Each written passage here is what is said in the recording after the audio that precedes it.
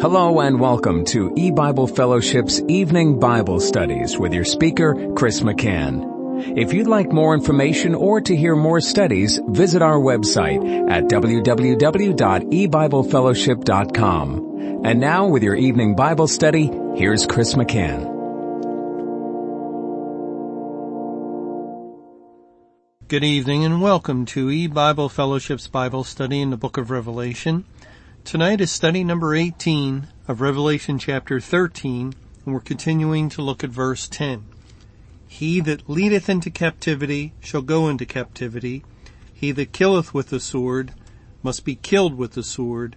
Here is the patience and the faith of the saints. And we've been spending some time looking at the last statement, the last phrase, here is the patience and the faith of the saints. And we've seen that this statement regarding the patience and faith of the saints, God's people, is found in the midst of chapters dealing with the Great Tribulation, as Revelation 13 is, and in the midst of a chapter dealing with Judgment Day, Revelation chapter 14. And in thinking about this reference to the patience and faith of the saints, we were led to Matthew chapter 21.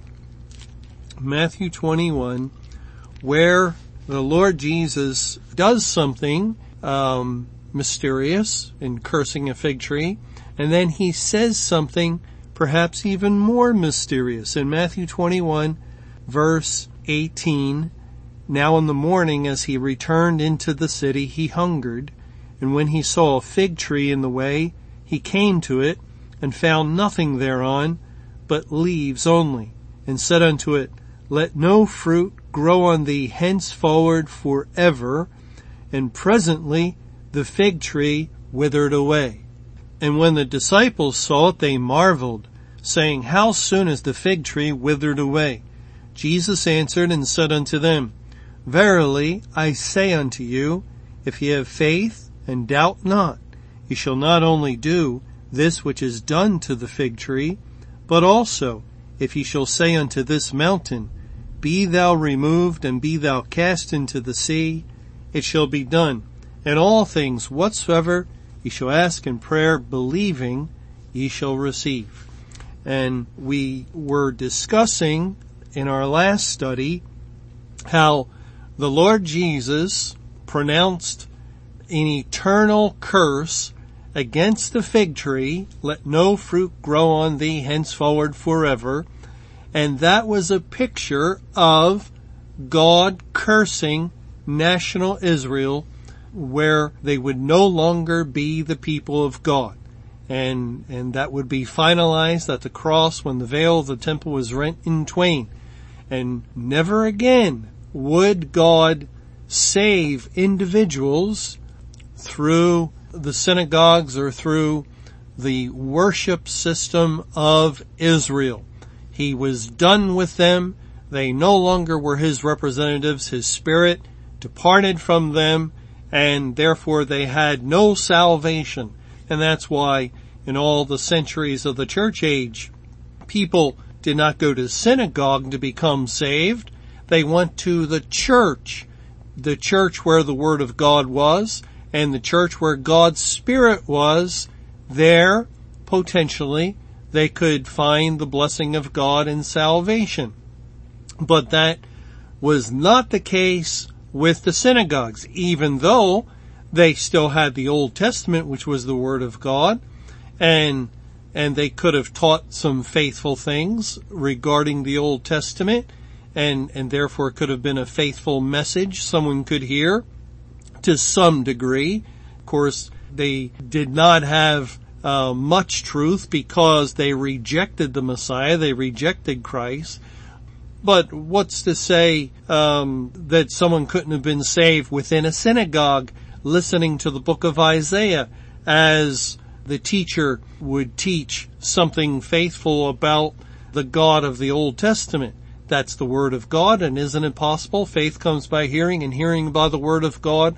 For God to save anyone from any scripture, even the Old Testament, in a religious system like the Jews had in the centuries after Christ had gone to the cross. And no, it's not possible, because Jesus cursed the fig tree and let no fruit grow on thee henceforward forever, was the pronouncement, the decree of God.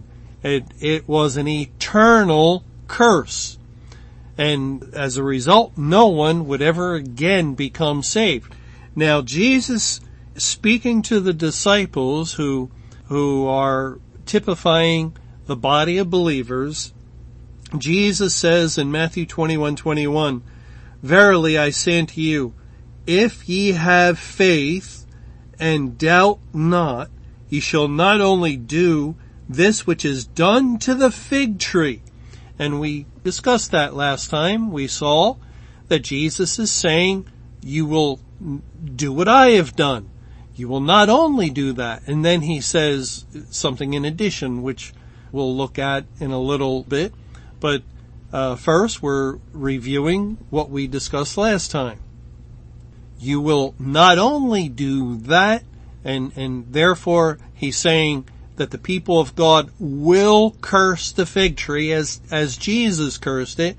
And that came to pass recently at the time of the end, the beginning of the Great Tribulation, when God opened up the scriptures to reveal to his people that yes, indeed, the New Testament churches and congregations were now under the wrath of God, and that is the curse of God.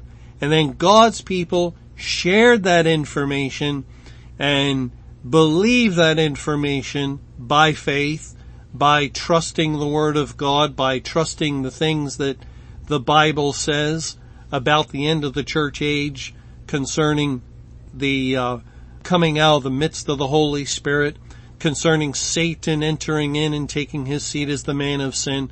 These are all matters of faith. Everything that we have understood regarding the judgment on the churches and finally departing out of the congregations and fleeing to the Bible itself are all matters of faith, because we cannot see any of it. We cannot see that the Holy Spirit is not in the church. We didn't see him leave with our physical eyes. And we cannot see that Satan had entered in and that he's the man of sin that was seated there. And we can't see the abomination of desolation standing in the holy place with our physical eyes, although here's what God says in Matthew 24 in verse 15, "When ye therefore shall see the abomination of desolation spoken of by Daniel the prophet stand in the holy place, whoso readeth, let him understand. Then let them which be in Judea flee into the mountains." Well, when God says, when you see the abomination, he doesn't mean with your eyes, like you see the clouds in the sky, or like you see the color of cars. God doesn't mean that. He means when you see with eyes of faith, when you understand through spiritual things, through the Word of God, the Bible, as God opens up our understanding and we begin to comprehend what he has done through the Word of God. And that's why the reference is there to he who readeth, let him understand.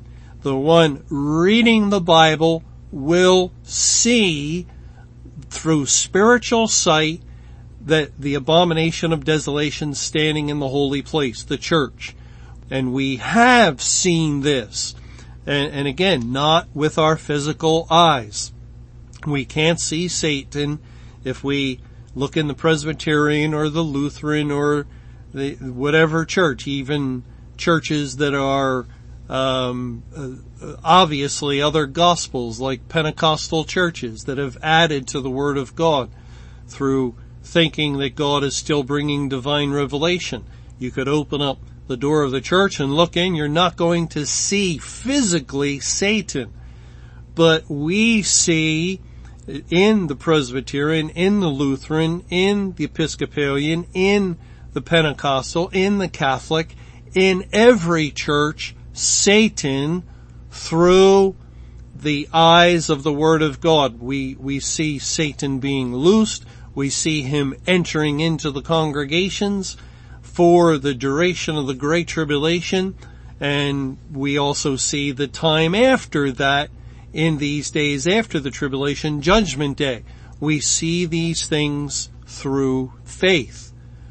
And it would probably be good for us to remind ourselves what God says about faith in Hebrews 11 verse 1. Now faith is the substance of things hoped for, the evidence of things not seen.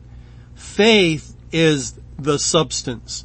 When we're discussing these things with others and they say, you have no proof. Where is your proof that the church age is over? Where is your proof that it's Judgment Day? And so we refer them to Bible verses. We say, well, here, take a look at this verse in Isaiah 24, or in Revelation 9, or in Revelation 14, or in Matthew 24, immediately after the tribulation, the sun is darkened and so forth. And we're telling them, here's where we see it, because we read it here and here and here. Here a little, there a little. And through that process, the Holy Ghost teaches when we're comparing Scripture with Scripture, spiritual with spiritual, and doctrine comes forth, teaching comes forth. And we're showing them, we're telling them, this is how we see. But they don't see it. That's no proof. That's no evidence, because these things are discerned by faith. That's why the wise will understand. The wise are those made wise through salvation, through the grace of God, the faith of the Lord Jesus Christ. And He gives us eyes to see. And to understand is what to see means in the Bible. And so we begin seeing the substance. Faith is the substance of things hoped for, the evidence of things not seen. We see, through faith, and we have great evidence of these things having taken place.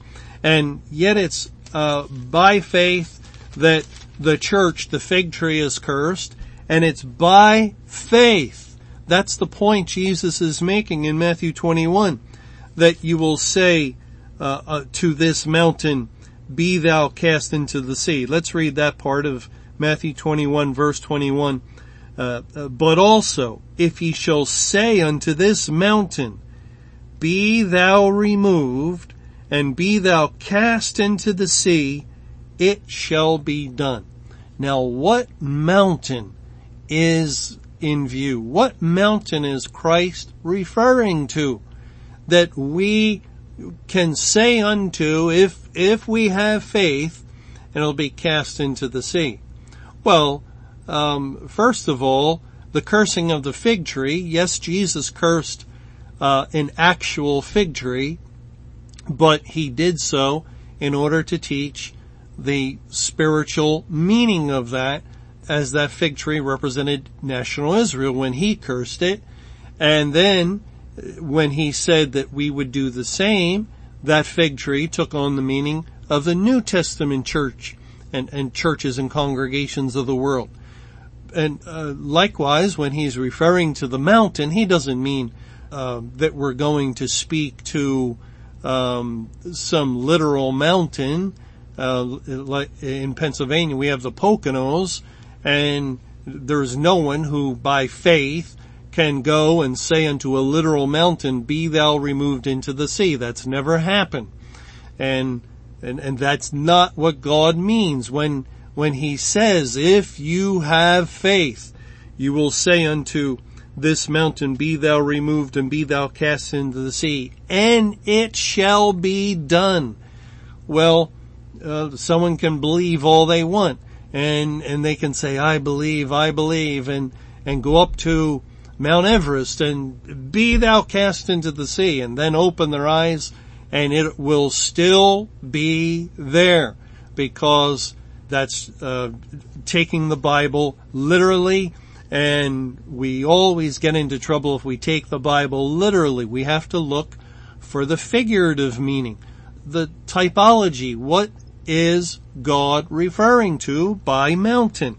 Well, in Matthew chapter 4, we're helped a little bit at the time when Satan was permitted to tempt the Lord Jesus Christ. And it says in Matthew 4, in verse 8, again, the devil taketh him up into an exceeding high mountain, and showeth him all the kingdoms of the world and the glory of them, and saith unto him, all these things will I give thee, if thou wilt fall down and worship me. Then saith Jesus unto him, get thee hence, Satan, for it is written, thou shalt worship the Lord thy God, and him only shalt thou serve. Here, Satan takes the Lord up into a high mountain, and an exceeding high mountain, and shows him all the kingdoms of the world. Now, why did he take him up into an exceeding high mountain? Well, perhaps for the vantage point. Well, I don't care how high the mountain was. That wouldn't help to see all the kingdoms of the world. You would still have limited sight. No, there's a very particular reason, because mountains in the Bible represent kingdoms. And when Satan deceived Eve and Adam in the Garden of Eden, he won by right of conquest the victory over mankind, and all that man was given rule over, which was dominion over this earth. Satan won that dominion, and he became the ruler of the unsaved men who ruled over the earth. And so all the kingdoms of the world came under his rule, and in a legal way.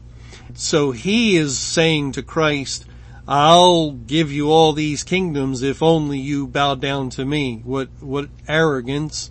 And the Lord Jesus rebuked him.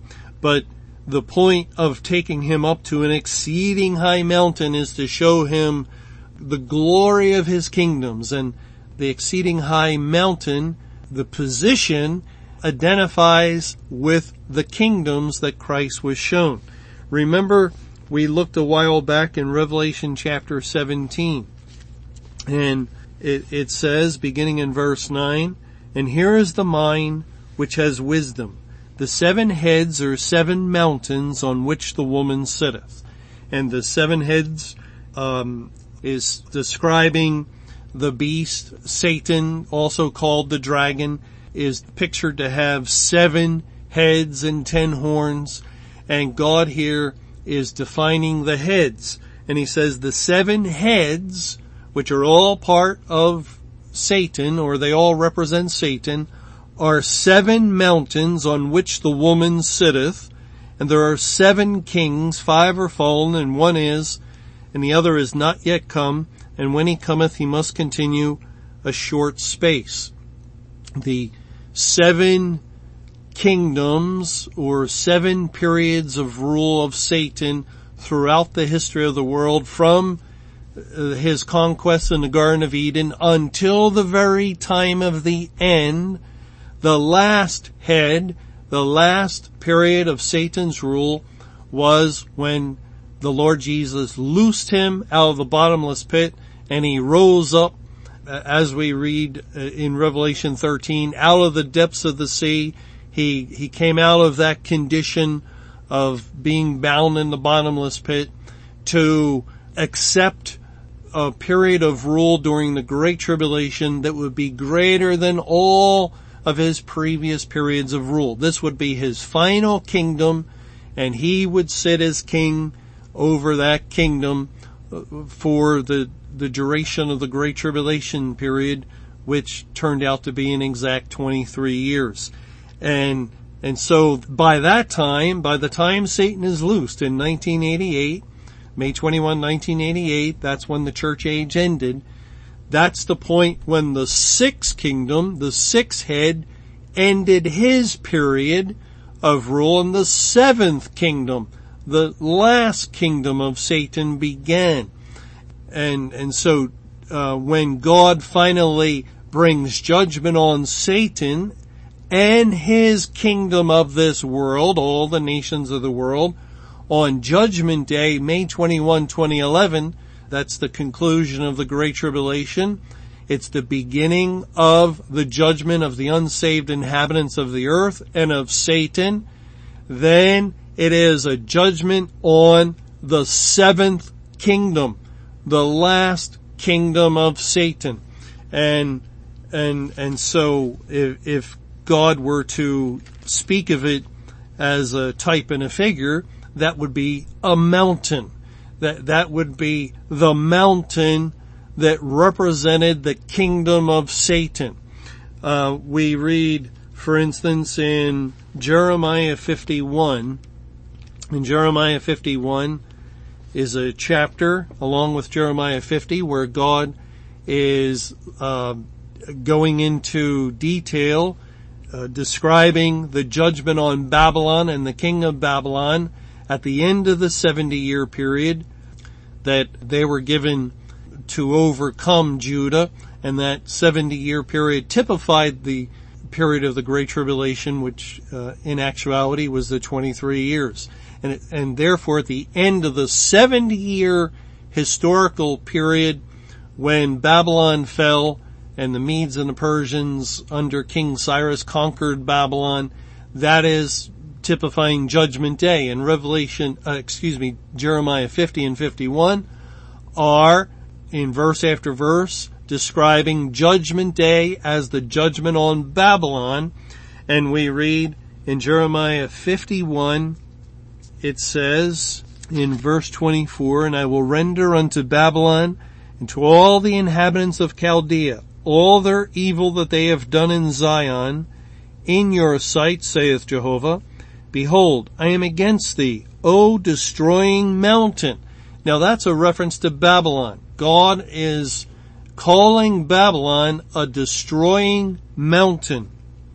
"O destroying mountain, saith Jehovah, which destroyeth all the earth, and I will stretch out mine hand upon thee, and roll thee down from the rocks, and will make thee a burnt mountain." It is God's plan to take the destroying mountain, as Satan and his kingdom were extremely destructive during the Great Tribulation against the people of God, against the corporate church, and extremely destructive in the world.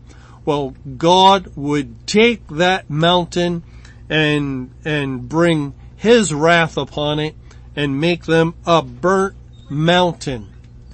It would be a burnt mountain because the fire of God's wrath is upon Babylon. God is presently judging the unsaved people of the world, and a fire has been kindled in his anger. It's a spiritual fire.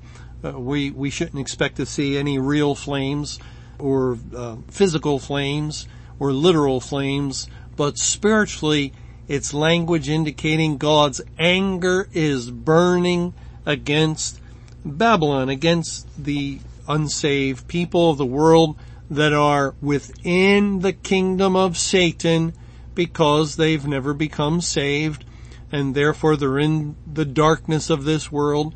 And it is that mountain that Christ is speaking of in Matthew 21 when he says to his people, "But also if ye shall say unto this mountain, Be thou removed, and be thou cast into the sea, it shall be done." It is language indicating a two-part judgment program of God at the end of the world. Thanks for joining us for E-Bible Fellowship's Evening Bible Studies. You can hear these studies Monday through Friday over Paltalk, Skype, E-Bible Fellowship's webcast audio, or over your phone. For more information or to hear other studies, visit www.ebiblefellowship.com. Until our next study, may the Lord's perfect will be done.